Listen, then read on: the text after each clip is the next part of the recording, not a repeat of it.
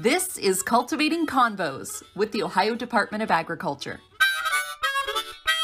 And it's fun to have everyone else kind of get a little insight into what we do.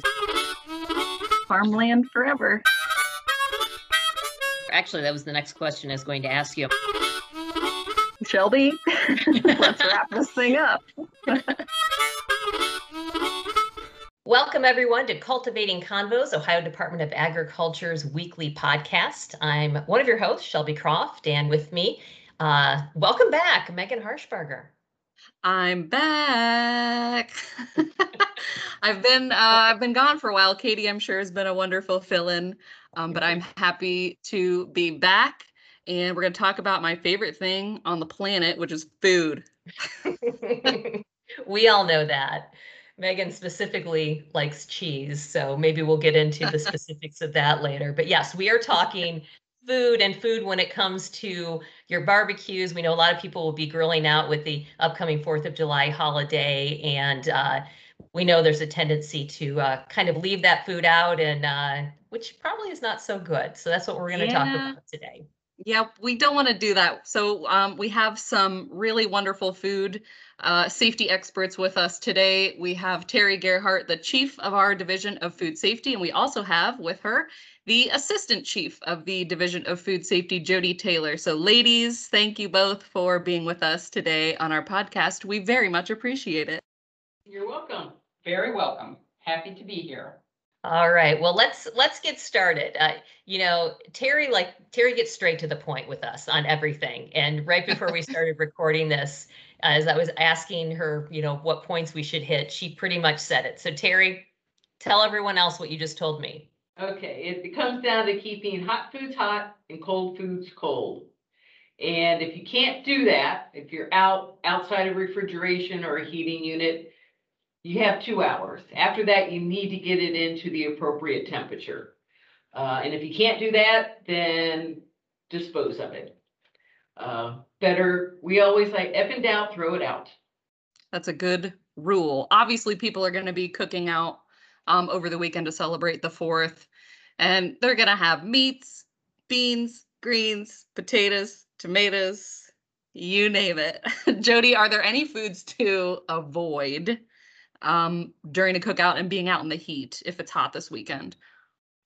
Well, again, I think like Terry said, the main thing with the heat is it's going to make your cold foods, get warm much quicker.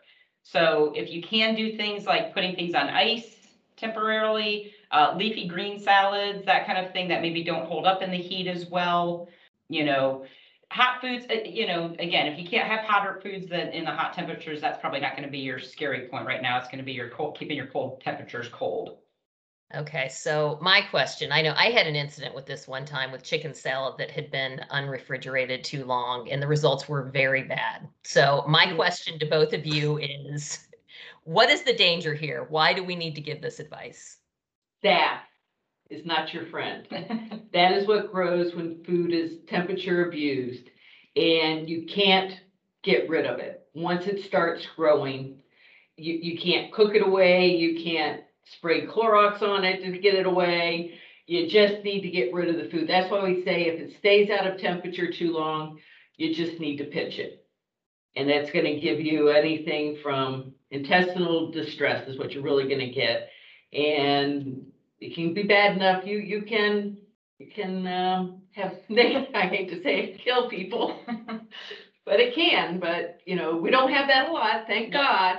It's because people don't leave it out way long. But you can, if you get that next day or next 2 days when you start to get a little bubbly tummy, that might be why. There's no such thing as the stomach flu. It's called foodborne illness. Intestinal distress. That's awful.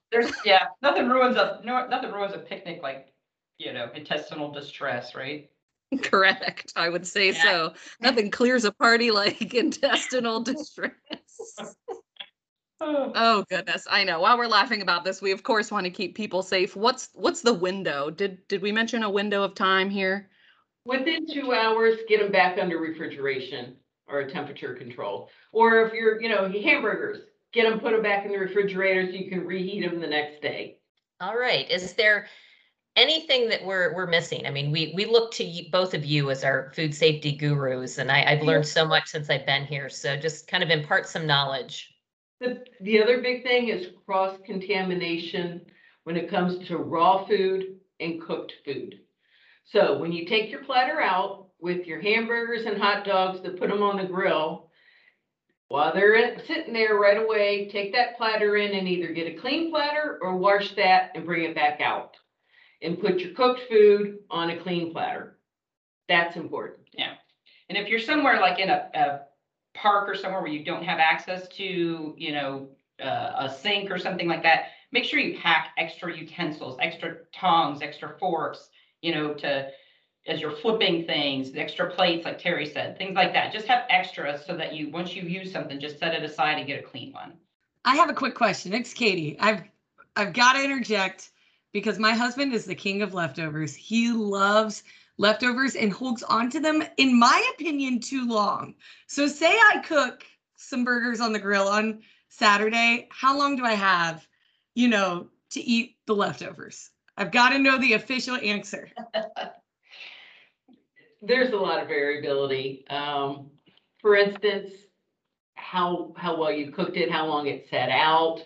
So there's so many variables you can't. When food is held under ideal conditions, it's usually a 7-day period for holding until you need to dispose of it. But there's so many, that's under ideal, perfect conditions, and nobody has that. Mhm.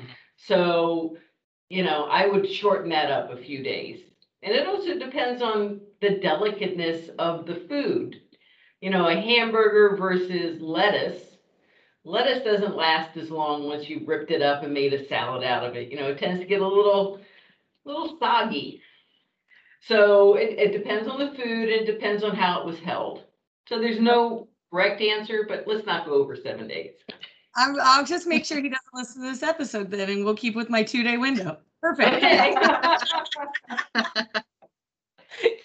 Katie likes to keep a clean we- fridge. Did we mention, like, who's got a favorite 4th of July food? What are they? Oh, I like all the traditional. I like hot dogs, baked beans, potato salad, deviled eggs, watermelon. Would have Deviled egg. eggs. Ugh. I'm a traditional. I Jody cook says on my no. picnic.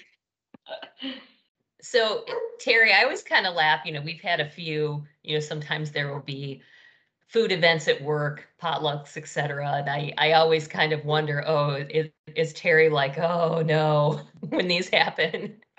So do the buffets and potlucks scare you all together, or do you embrace them?